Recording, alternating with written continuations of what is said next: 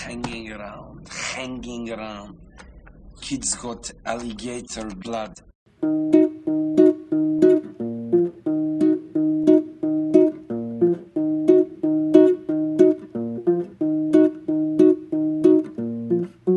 Welcome to the Sixth Podcast. This is the host on the machine, Pablo Petrucci. One thing I can say about today's episode is... These go to 11. That's right. It goes to 11. For those of you that don't know Spinal Tap, well, I've been listening to The Sword. I've been exercising to metal. I've been referenced, so it makes sense to reference Spinal Tap. And I'm definitely going through my my metal phase of my 30-day goal, because I just finished day 11 of my 30-day goal for consecutive exercise. I feel like a soldier, just getting up and doing it day in, day out, no matter how I feel, no matter what I think, I'm just doing it and not really, I'm definitely at a point now where there's a lot less, there are a lot less mental gymnastics required for me to kind of motivate myself to do it. But the urge, the dragon is still there trying to get me to give up. It's just the dragon is weaker, but he's still there and the dragon can still kill you. And it's interesting that I'm listening to a band like The Sword. First of all, it's called The Sword. They have a song that references axes. And, my mind is, occasionally being overcome with this, symbolic imagery. And I find it interesting that in a period of, hopefully a period of transformation that I'm undergoing, that it's interesting that during this period, my mind starts to occasionally wander into these imaginative elements of dragons, swords, battle, blood, forests, wolves, winter, death, metal. It's interesting that my mind is wandering into those directions. I would say, in this last sort of month, every once in a while anyway, I find myself clumsily stumbling backwards into some kind of Jungian landscape where my mind is occasionally overtaken by images of dragons, lions, forests, beasts, demons, which are only partially understandable. And I wonder, under the Jungian model, it's not random. It's when your mind is overloaded with this kind of imagery, it's because your intuition, your unconscious, your instincts are speaking to you. But because it is the unconscious, it's difficult to understand, it's difficult to interpret. I feel like I can only partially understand what my unconscious is telling me, but I feel like if you're overcome with images of animals, Carl Jung would say that it's your instincts, that you need to be in touch with your instincts. And that's sort of how I'm feeling right now. Especially when you're exercising, you definitely feel more in touch with your body and like your body's talking to you. Like I said, I'm developing a relationship with it. Especially for people like me, if you're like me where you prefer to be reading, prefer to be in your head more than anywhere else, it can be a really significant challenge to be more in an embodied state of mind. And certainly animals are more embodied, let's say. So there's some truth there about your unconscious. It's like my unconscious is calling me, from deep in the woods to come out and play. And, it can be pretty powerful. So I'm answering the call,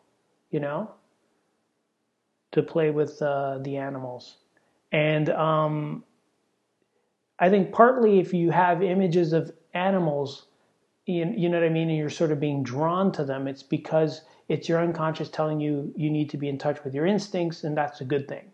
Especially for someone like me, I think it's context dependent. So someone like me needs to be more in touch with my instincts, because I'm the type of person I would much rather prefer to say the right thing at the right time and in the right way. That's Aristotle, and I'm of course drawn to that philosophy. If you're a writer, a journalist, an academic, or an artist, you're always looking to say the right thing and in the right way and at the right time. And it sort of goes at odds to some degree with instincts and intuition, because trusting your instincts and trusting your intuition means that there's a certain level of underdetermination. You're never really sure quite what you're going to say or how you're going to say it. It's just going to kind of pop out, and maybe it comes out clean and maybe it doesn't. And I think that's part of the instinctive drive or the intuitive drive, is to be more in the moment and to sort of surrender to it and try not to control it so much by getting the perfect word or the right phrase. And for a guy like me, and in my personal life, that's a welcome change. I don't think that's true for everybody. There are a lot of people where I kind of feel like you're a little too instinctive and a little too intuitive, and you need to shut the hell up and think before you speak. I would say that's probably true for a lot of people. But not everybody's like that. There are other people like me who are too much on the other end, trying to control too much of what they say and how they say it, rather than allowing a bit more leeway and freedom. You know, maybe that's why I'm drawn to images of forests and mountains, because the panorama and the landscape is very welcoming, because there's a sense of freedom that you can go in one direction, you can go in another, and you can get lost in the woods, so you can go out in the mountains, you know? And it could be too that I'm living in a very urban city life, so maybe I'm drawn to the images of nature because I'm having too much of the city life, of the urban way. So that could be it too. One of the other things too, I think that the power of animalistic imagery, I think, comes with the freedom to make mistakes and the openness of a landscape. The power of the symbolism is the freedom to go in one direction and then go in another. And in other words, the freedom to make mistakes, which again makes sense given what I've been talking about right now. So the freedom to make mistakes, I was thinking about that, came to mind when I was exercising, means the freedom to be embarrassed by what you say. It means the freedom to admit that you're overweight and that you're out of shape and that it's embarrassing. And there's a liberation that comes with it, of admitting it to yourself and acknowledging it to yourself. And just going, here's something I don't like, and here's something about my way of life that can't continue indefinitely, and I'm just going to have to immerse myself in a different way of life in order to overcome my previous foibles. So there is something about animalism too that I think of is you're not expecting an animal to be intelligent in a certain way. I mean, animals are very intelligent in a crafty kind of way and in an instinctive way, but they're not intelligent, obviously, in the way that you would associate with Einstein or something like that. So you're not expected to, and I think there's a part of us that needs to express itself in that way of just instinct, just intuition, and it's sort of sloppy and messy. And it's human in a way. It is very human. I was thinking, so on the one hand, you'll have someone like Aristotle who's telling you, you know, there's an ideal that we are searching for, which is to do the appropriate thing in the appropriate manner and at the appropriate time. But it's so elusive.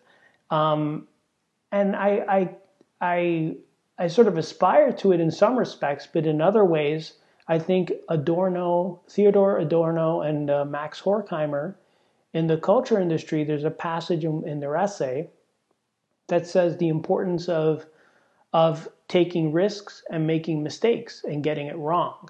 that nothing could be, in a sense, more human, more natural, and in a sense, healthy. I mean, they don't use the word healthy, but it's, I think, can be inferred from what they're writing, which is that mass culture and mass-produced culture is constantly trying to perfect something, to predict the outcome and control it so that it can be commodified and profited from. And which makes sense, but if you take it to the degree that we experience now in our culture, it's clearly dehumanizing. And so maybe I'm a product of that. I don't know. I'm not too inclined to believe it entirely, but I think there's something to that observation.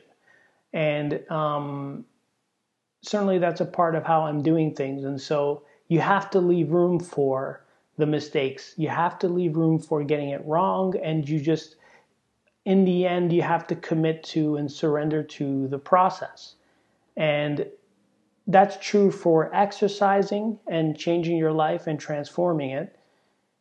You know, but that's also true of podcasting. That's partly why I like podcasting is, you know, you can be creative and artistic with it, but the joy of podcasting is in the process. It's in the weekly, sort of almost daily ritual of it, of just getting into it and then moving on, getting into it and then moving on.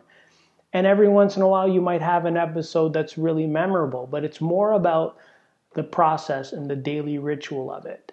And so far it's been really rewarding. So I hope this helps you guys out if you guys are trying to transform your life in some way or transform a part of yourself in some way. In other news, the black cat is still kind of freaking me out a little bit. I went to the washroom at like 2 or 3 in the morning, you know, take a leak. And I'm walking and it's pitch black in the place. And when you have a black cat just fucking roaming around, you know, lurking, leering at you with its creepy green eyes, and you don't see it, you're just walking in the dark fumbling with no glasses on, everything's blurry, and all of a sudden you just hear, you know, I don't know, it's fucking freaky. I will never be a cat person. I never thought I'd be so irrational as to say, because really, I mean, who gives a shit? But for some reason, cats just don't do it for me. And I'm sorry to say that, and I apologize. I'm sorry, cat lovers. I just can't like them. Prefer a dog.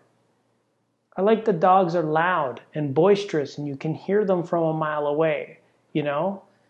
This cat is like lurking in the shadows. How freaky is that? Okay, enough of the cat.